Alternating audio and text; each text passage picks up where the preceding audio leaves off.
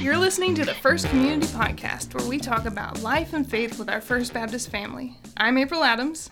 And I'm Caroline Roberts. And today, Caroline, we're going to talk about reading Scripture. Reading Scripture, everybody's favorite. We love Scripture. Yes. I love Scripture so much. It's such a gift to us. And everyone reads it in different ways. And it can be kind of intimidating, too, don't you think? Mm-hmm. I mean, the Bible's, it's no 2-chapter book. I mean, it's a big book filled with lots of words. But beyond that, it's essential to us as Christians. I mean, we are given this complete access to our Father, our Creator, via the Spirit, and the words in these books, every single one of them, are breathed out by Him and put there for a reason. And it's a privilege to get to possess the Scriptures and to be able to read them. I mean, there's people across this world, this globe, that don't have access to the Scriptures. That's and true. People that have access, and they could lose their life if they're found with Scriptures. And I don't know about you, but I have 3 in my room, and sometimes they're just collecting dust. I mean, I have one in one translation, one in another translation, and another in another, that you just collect over the years. And yeah, I have an entire shelf of just Bibles. Yeah, it's different ones, study Bibles, this Bible. That one, baptism Precious Bible. Moments Bible. I didn't have one of those, but I had a children's picture one that I think I still have. So lots of them. The Bible. Yeah, my duct tape Bible. You duct taped your Bible? because it was falling apart. Oh, because you read it so much? Yes. Yeah. I feel like that's always a, what do they call it? Like a mark of someone who reads their Bible a lot.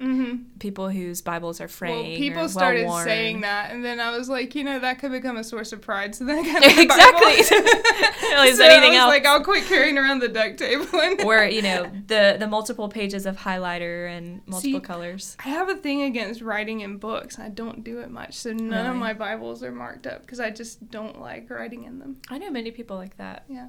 I like to annotate, so I don't like to highlight, because a lot of times I'll highlight something but then not remember why I highlighted it when I go back to look at it. So I'll write little notes. So the margins of my Bible are filled with my own words. And I wonder sometimes, is that appropriate to be defacing Scripture? I mean, granted, the actual physical pages are a printed copy of the words of God. Yeah. But, is that okay to write in your Bible and put your own words in the words of the Lord? I mean, I think it's okay for study other purposes? people and not me. Yeah. So I guess everyone has their own their own technique, way that they read Scripture. And you would think I would be more of a write in it type person, or little doodles, but it makes me think of the Babylon Bee article about where it was the making color fun Bible. of all the because that was really popular. They had the margins where you can color in. All the margins where you can color and do your own illustrations and your word art. And I guess your hand lettering, which calligraphy. Yeah. And it was something they should make an entire. So made her Bible so much better. They should print an entire Bible with that calligraphy type font. Ugh, that'd be terrible. It would be hard to read. Yeah. But it would look really pretty. What they teach you in communications, it would probably be first huge. Of all, readability. Oh, readability. Yeah. Forgot about that. In order to the type of font, that's why you use a Times New Romans for Helvetica. Yeah. Helvetica is your titling because it's sans serif, but we're gonna go way too far into that. You've already lost me. More than any of you want to know about typefaces. If you want to learn more about typefaces, please contact April Adams. She offers personal tutorials and lessons. And we will watch Helvetica, the documentary. There's a documentary? Yes, I went and saw it in theaters. Wow. Yeah, it's actually pretty good.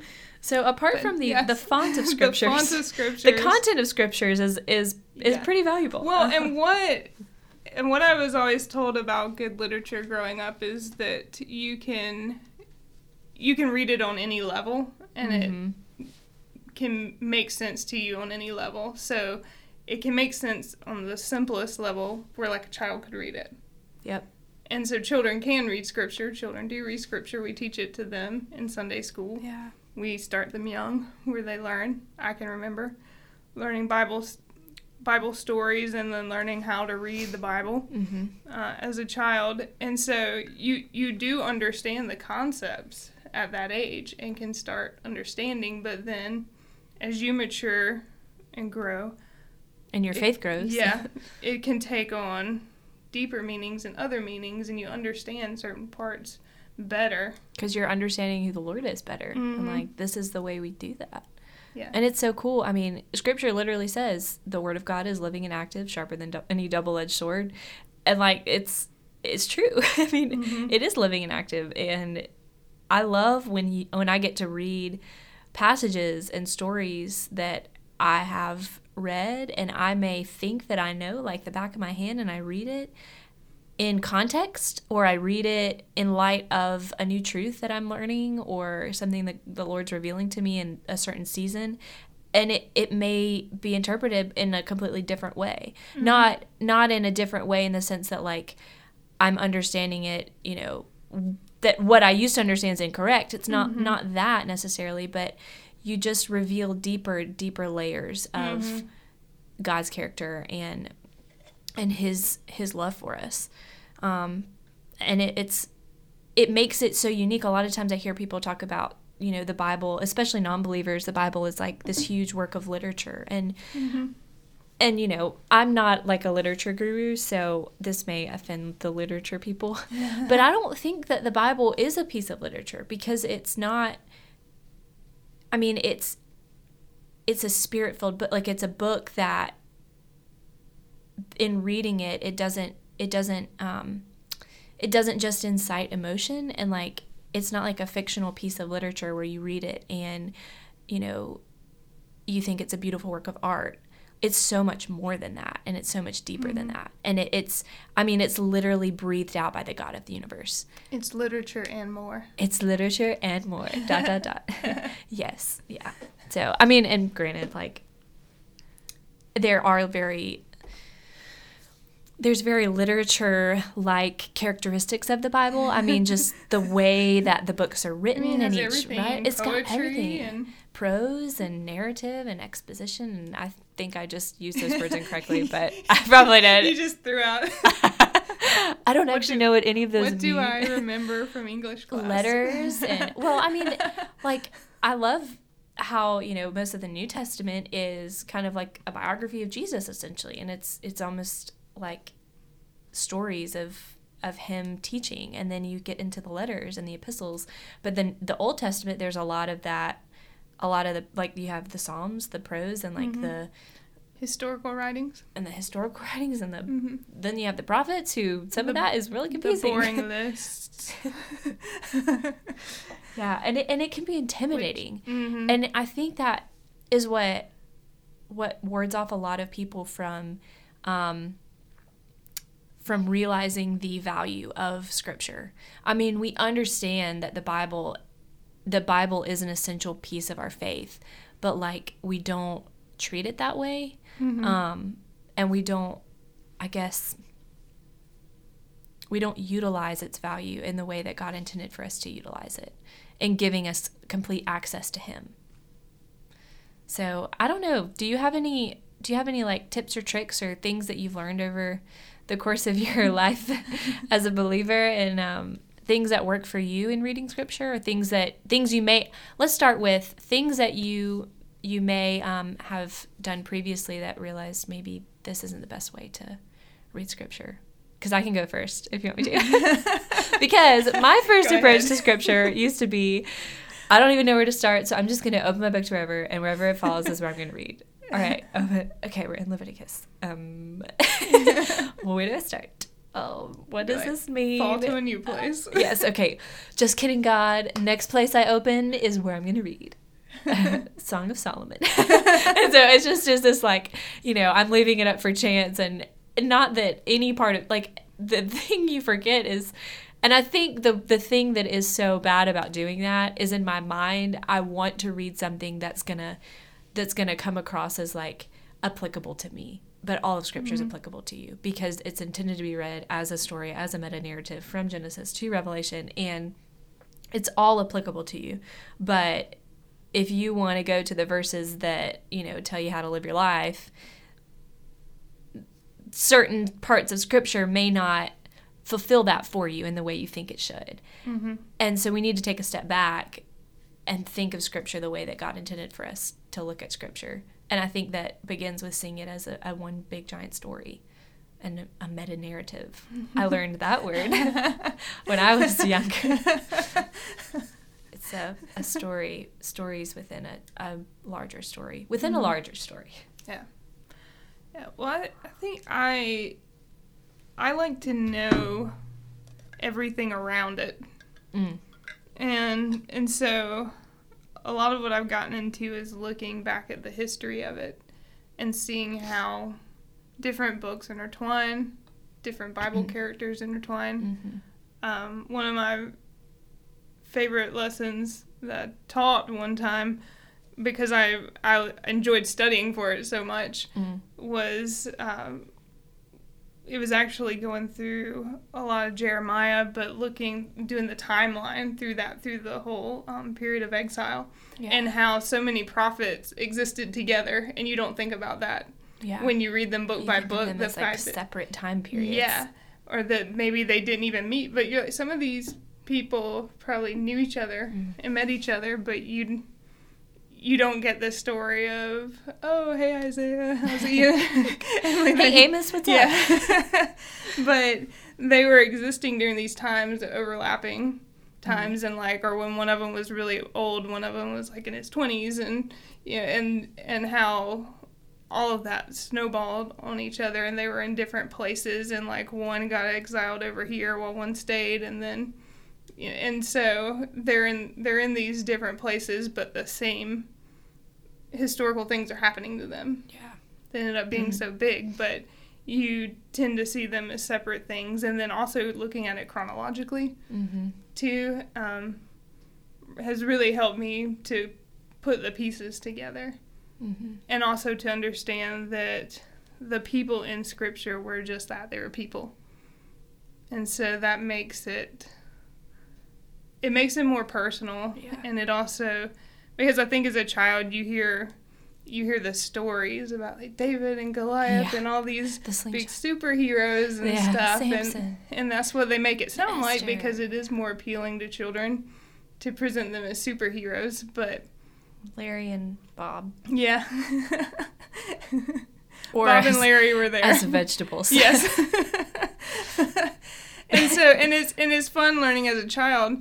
And I think those things do help to some extent, but there comes a time where you have to realize that we can be put in those situations, or these are just people who are living their lives and these things happen to them, but God was in the midst of everything that was happening. That's so true. I think it starts with our approach to Scripture and our understanding of why we have it as believers. We have it. It was given to us by God, breathed out by God for our benefit, so that we could communicate with Him and we could learn from Him, and we could have access to not only the written gospel, but to His entire, to everything that we need to know. And I think that too is kind of cool. In John, the writer says, what's written here is written here, and there are many other books that could be written, but if they were included in this book, then there wouldn't be enough space in the world to fill up, or enough space to hold the book that would be if we included everything that could And that's when I'm like, I want to see what that is. I know, I'm like, but I want to see what that is. But I don't know, it's something that I think we take for granted often. So understanding how to approach Scripture, it is the living and active word of the Lord. It's something we should approach reverently, knowing and expecting to be taught and to learn from what's written in it, but approach it with some kind of intention and just kind of like a guide, like a plan. Have an idea, have a plan on how you're going to read Scripture. Don't just get it off your shelf just because, I haven't read my Bible in a long time, I need to read something. All right, I'm just going to open it up, all right, wherever. And not just doing that, but reading Scripture with the intention and expectation that God is going to teach you something more about himself. And that gives you the desire to want to read it more, because when you see, like, I am convinced that every single person who ever reads scripture with the intention to know more about God will know more about God and will want to know more about God from that. Yeah. Because that's just what it is. I mean, that's just what it does. And like you said, like, understanding the context of what you're reading and knowing what's surrounding the portion of scripture you're reading at the time is crucial too, because we're reading this giant story, Genesis to Revelation, but obviously you can't read that in one sitting. I don't know anyone that can. They would definitely have to take a bathroom break at least once and probably need to eat some food at some point. Some Depends, you're good. Yeah. Lots of caffeine. But whatever portion you're reading at that time, understanding the context of it, and I think understanding the intended audience it was written to, original audience, and then obviously us now. So, like, there's these two audiences. There's the original audience it was written to, and then us currently. And there's plenty of tools out there. I mean, I'm familiar with the 7 Arrows that Matt Rogers developed, and he's up in Greenville at a church there.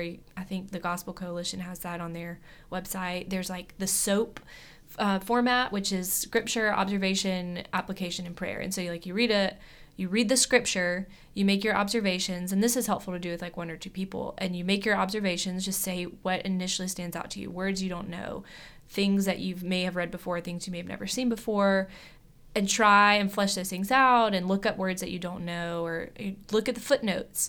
And then how does this apply to the audience it was written to? How does this apply to us? And then praying over that.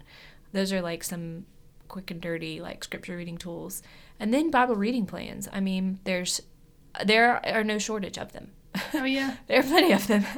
Well, the Bible app, the YouVersion Bible app has tons of them. Yeah. So if there's anything, like, I've been fascinated with fasting lately. So I found, like, a fasting Bible reading plan. That's and went through some of that to see where in Scripture it talks about it, and maybe some of the things that I've missed before, because you don't, as a Baptist, you don't really read the Bible going, ooh, I want to fast. And so we tend to, in the past, I have glossed over those pretty hardcore. Yeah. Oh, that doesn't apply to me. Yeah. Please don't apply to me. And, like, but it does apply to us. And I mean, recently I wanted to read through the book of Acts. And so I started, I sat down and I was like, all right, Acts chapter 1, letter to Theophilus. Oh, let's look up who is Theophilus. Oh, this isn't, the writer of Acts, this is like a continuation of the book of Luke. Okay, maybe I need to read Luke first. So I was like, at first I was a little disappointed, oh man, I just really want to read about the early church. But in beginning to read that, I realized, okay, the writer of Acts wrote the book of Luke. Church. And they're like one big letter to Theophilus, and so I need to start from the beginning. And so I ended up in Luke, which obviously has not disappointed. And it's cool how like right now, I guess I needed to learn more about Jesus' life and ministry, and like it's just been a huge blessing, like reading about that, and then getting to reflect on Matthew's account, which is a book I read last year, and like getting to see the parallels and getting to see what's different. And it's like when you start getting into those little details, you can just go so deep, and you can spend an entire day on one verse, or you can spend an entire week and go through a whole chapter. I mean, it really is just, or a whole book in the Bible. I mean, it just depends on the depth you want to go, the depth you desire to go, and what the Lord's just doing in your life at that point. So there are many tools out there, many Bible reading plans. There are plans out there to read through the whole Bible. I know that sounds super daunting, but that's something that... I did the Bible in 5 years program. I was like, I thought you were about to say like 5 weeks or something. I was like, what? We did the Bible in 90 days when I was here as a student, and that was like extremely daunting, and it ended up being like the Bible in 150 days. Lamentations set me back. Were you depressed with Lamentations? I was lamenting. But anyway. Well, and the stuff that you're talking about, reading scripture in context, that's hermeneutics, which we have an article on the website. Courtesy of Kara Hernandez. Shout out to Kara. She had to study that a lot in seminary, so we decided to make use of her seminary degree. And hermeneutics is literally a fancy word just for interpretation and reading and understanding of Scripture and the study of Scripture. And reading everything around what you're reading. Yeah. And so we'll put a link to that article on this page, on the page with this podcast. So the hypothetical page. Yes, you can click on it. It'll be in existence by the time that this is being heard. Yes. Funny how that works. We're time travelers. Yes. Yeah. So talking about all that and how we have sort of commercialized scripture at times, and we have a lot of mugs and t-shirts and wall hangings and face paint. Shout out Tim Tebow. I mean, like the little black things under the eyes. That's not face paint. With the Philippians. Yeah. Yeah, and so a lot of Pinterest boards with some pretty hand lettering, like we talked about, which none of those things are really bad in and of themselves. So if you've got a scripture mug, you don't have to go smash it. It's okay. Oh, thank goodness. That's my favorite mug. I was so worried I was going to have to go home and sell it on eBay. To some other heretic. There you go. So as a collection of scripture pillows and blankets and wall hangings and mugs and everything. Yes, and things that we give as gifts. With all the best intentions. Yeah, and it's not always bad, but sometimes we can just take one particular verse and really pull it out of context. Yeah. And so what are some of your favorite out of context Some verses? of my favorite. I mean, there's a lot of them. There's a lot of single verses. There's a lot of multiple verses. I think we can all agree Philippians 4:13 is one of those. I can do all things through Christ who strengthens me. Written by Paul. And when you hear that and you're a non-believer, what's the first thing that comes to your mind? I can do a lot of push-ups. Yeah. I can get that promotion. I can win that award. I can do that thing. If you read verse 12, I mean, even verse 11 right before that, he's talking about his suffering. So if we know anything about Paul, we know that he suffered greatly for the cause of Christ. Yeah, and let's just read that. Wow. Why don't we put 4:13 in context with other verses in chapter 4? In this scripture, Paul's talking about God's provision, and so in verse 10 he said, I rejoiced in the Lord greatly that now at length you have revived your concern for me. You were indeed concerned for me, but you had no opportunity. Now that I am speaking of being in need, for I have learned that in whatever situation I am to be content. I know how to be brought low, and I know how to abound. In any and every circumstance, I have learned the secret of facing plenty and hunger, abundance and need. I can do all things through him who strengthens me. So Paul's story and Paul's life and that entire book, talking about the Church of Philippi, I mean, that was like his beloved church. And what he went through when he was in prison, writing that letter to this church to encourage them. He's encouraging them as he's being tortured, as he's being, beaten and in prison and suffering. And he's writing to them saying, I can do all things. I can do all of these things. I can suffer. I can be brought low. I can rejoice in my suffering through Christ who strengthens me, because his power is made perfect in our weakness.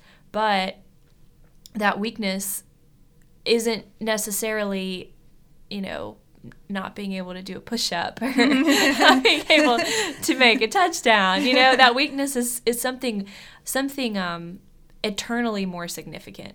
And it just changes, it puts a different taste in your mouth, when you think about doing all things through Christ, through him who gives us strength, doing all of those things, suffering for the cause of Christ, because Christ gives you the strength to do that. And I think Jeremiah 29:11 is another prominent one. Favorite. I know the plans I have for you, therefore says the Lord. I think I just butchered that. Therefore, I know the plans I know the plans. I can't even say it in context. Which version are you reciting? I'm reciting my wrong You're probably mixing them all together. I probably am.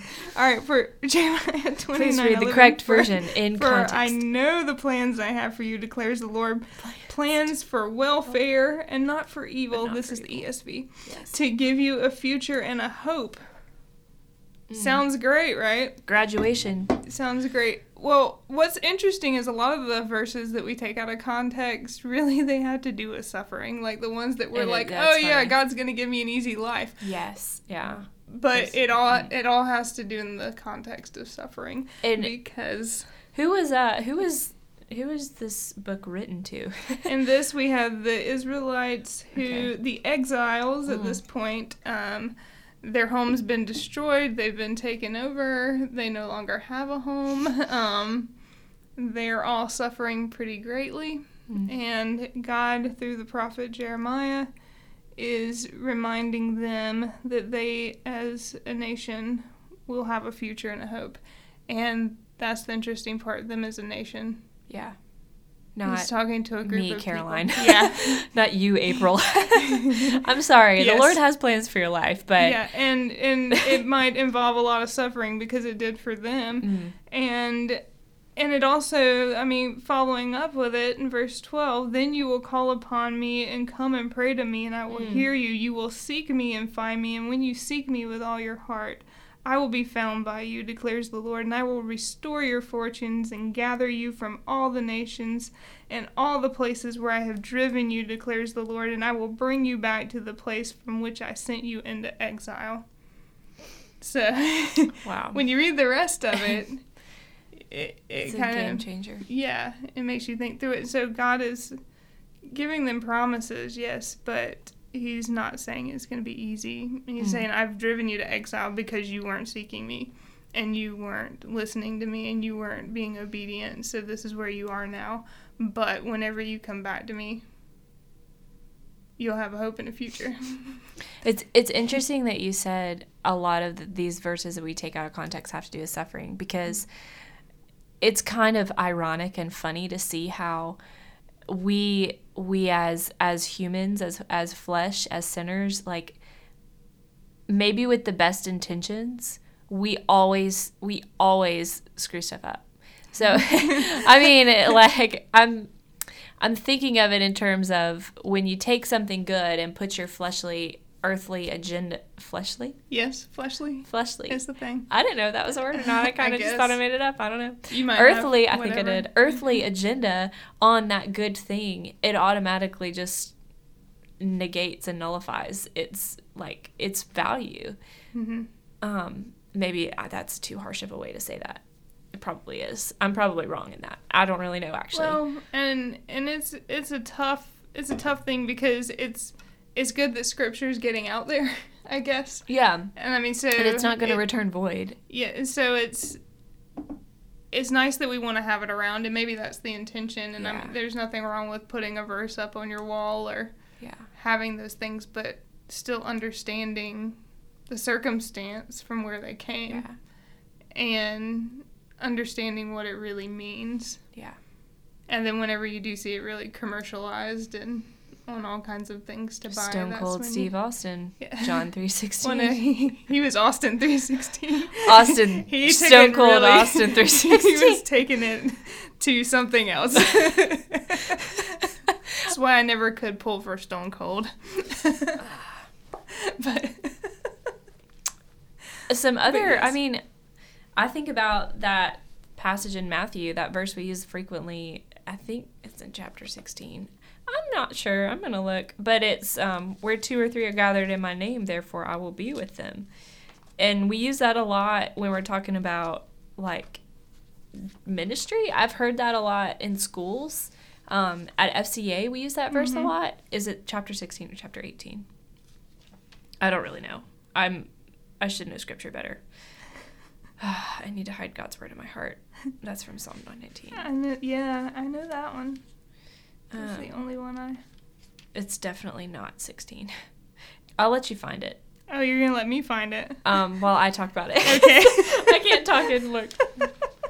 But it talks about, before that, the passage that, or Jesus is teaching about handling conflict with your brothers and sisters in Christ.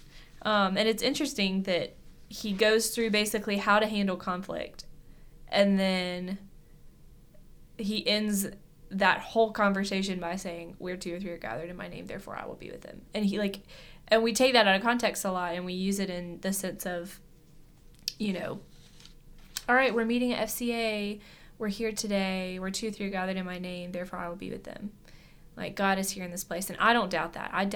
I firmly believe, and I'm convicted that where the Spirit of the Lord is, that is where his people are, calling on him, and he is present in their midst. But, who would have thought that Jesus was talking about handling conflict? Yeah, and that's Matthew 18. Matthew 18. 19. I was close. Matthew, 18, 19, and 20. And 20, yeah. I probably will.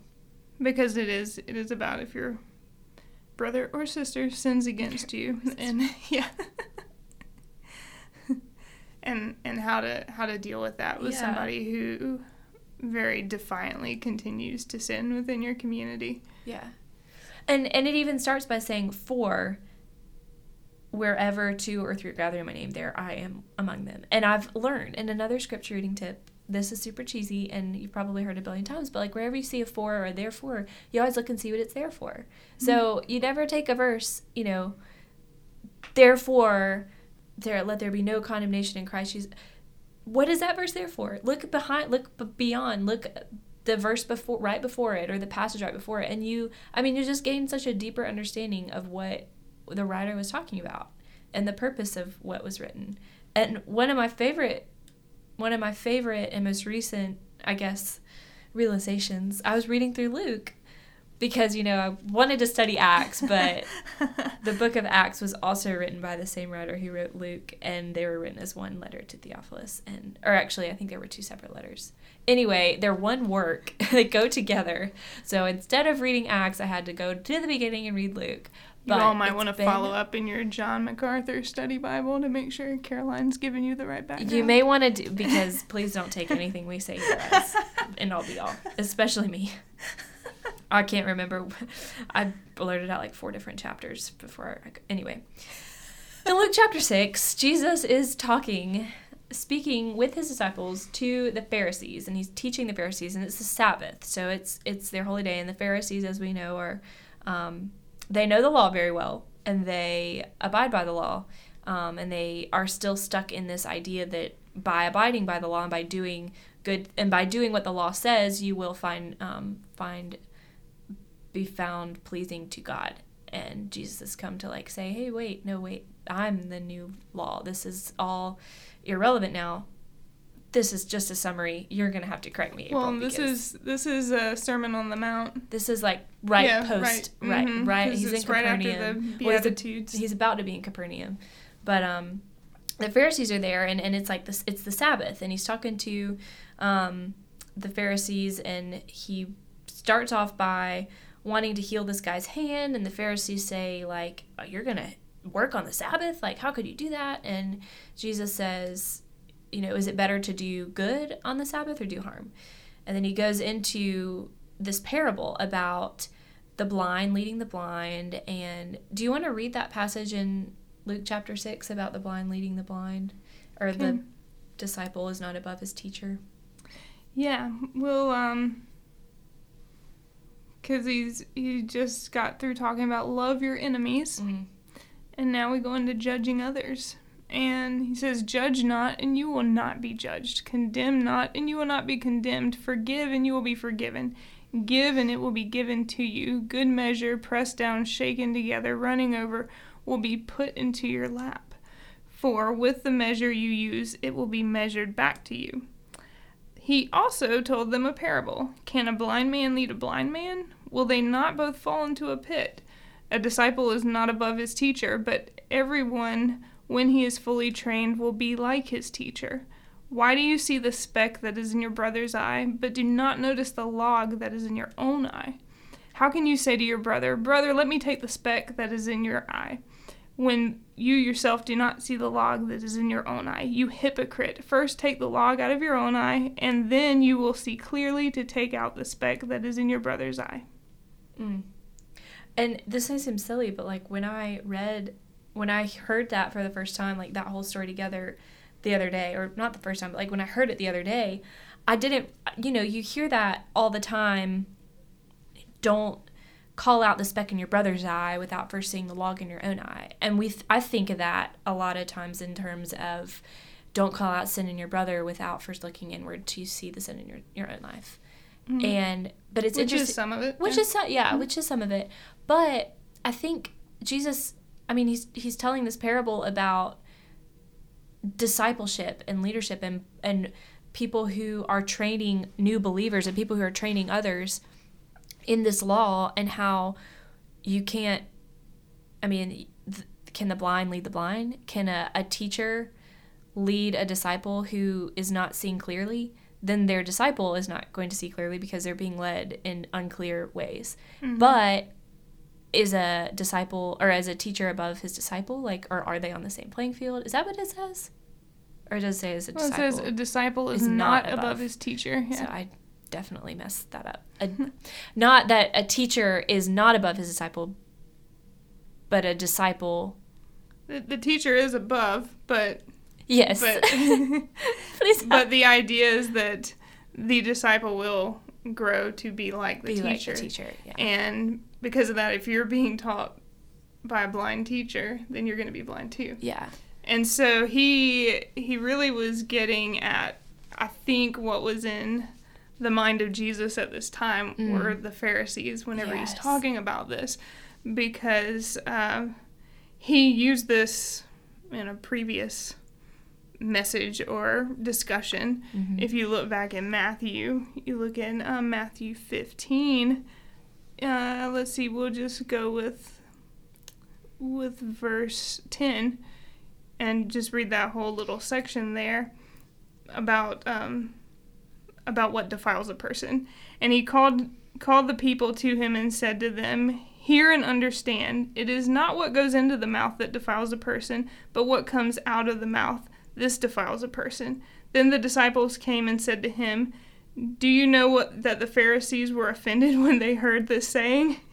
And he answered, Every plant that my heavenly Father has not planted will be rooted up. Let them alone, they are blind guides. And if the blind lead the blind, both will fall into a pit. So yeah, Jesus was thinking about the religious leaders of the time and the fact that you have religious leaders who are blind and they are leading other people into their own destruction. Yeah. And when you're not approaching Scripture, granted, it can be a weighty thing, and you shouldn't put an expectation on yourself to understand everything about Scripture. No one's going to. Even the brightest theologians out there still have questions about the Bible.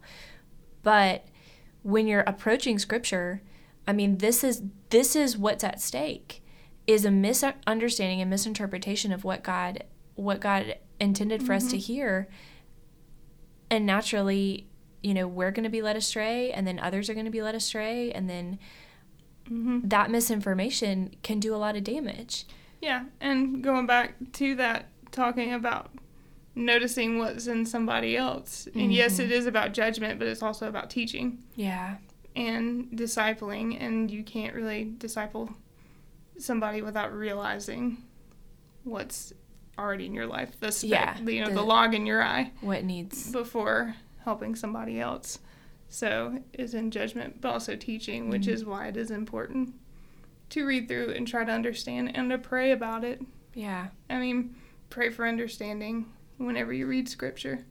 And we're promised that in reading Scripture, as believers, that is the vehicle by which the Holy Spirit convicts and teaches us and shows us and reveals to us who God is.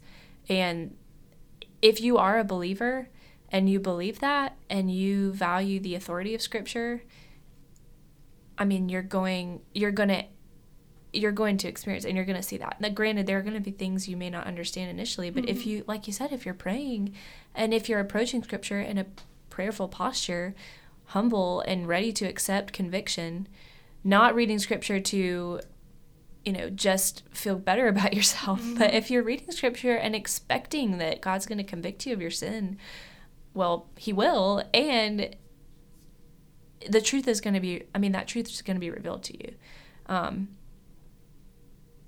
And it, in Ephesians, Paul talks about the Scripture being that sword. It's that weapon we use to fight off the heretics and the blasphemers and the people who are false teachers. And this is our primary weapon. And we've obviously got a lot of power in it just by the fact that the Holy Spirit's, breathed out these words, and like that it's alive and active, but it's also a weapon in that the truth in it is what is protecting us from false teachers and things that are very prevalent in our world today that are not truth and are not what is in Scripture.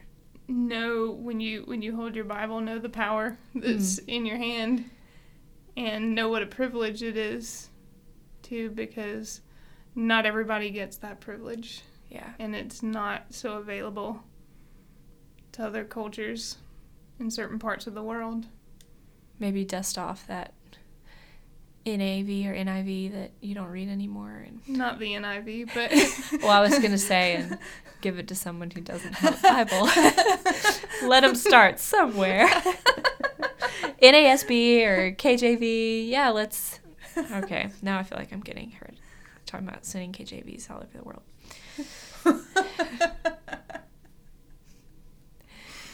But yes, this is our weapon. This is what we have to fight the spiritual battle we're fighting every day as believers. And we have to approach it from the posture that God intended us to approach it with. We have to recognize that all of Scripture is breathed out by God, not parts of it, not some, all of it. And if we can't accept Scripture wholly as authoritative, we have no business in teaching it.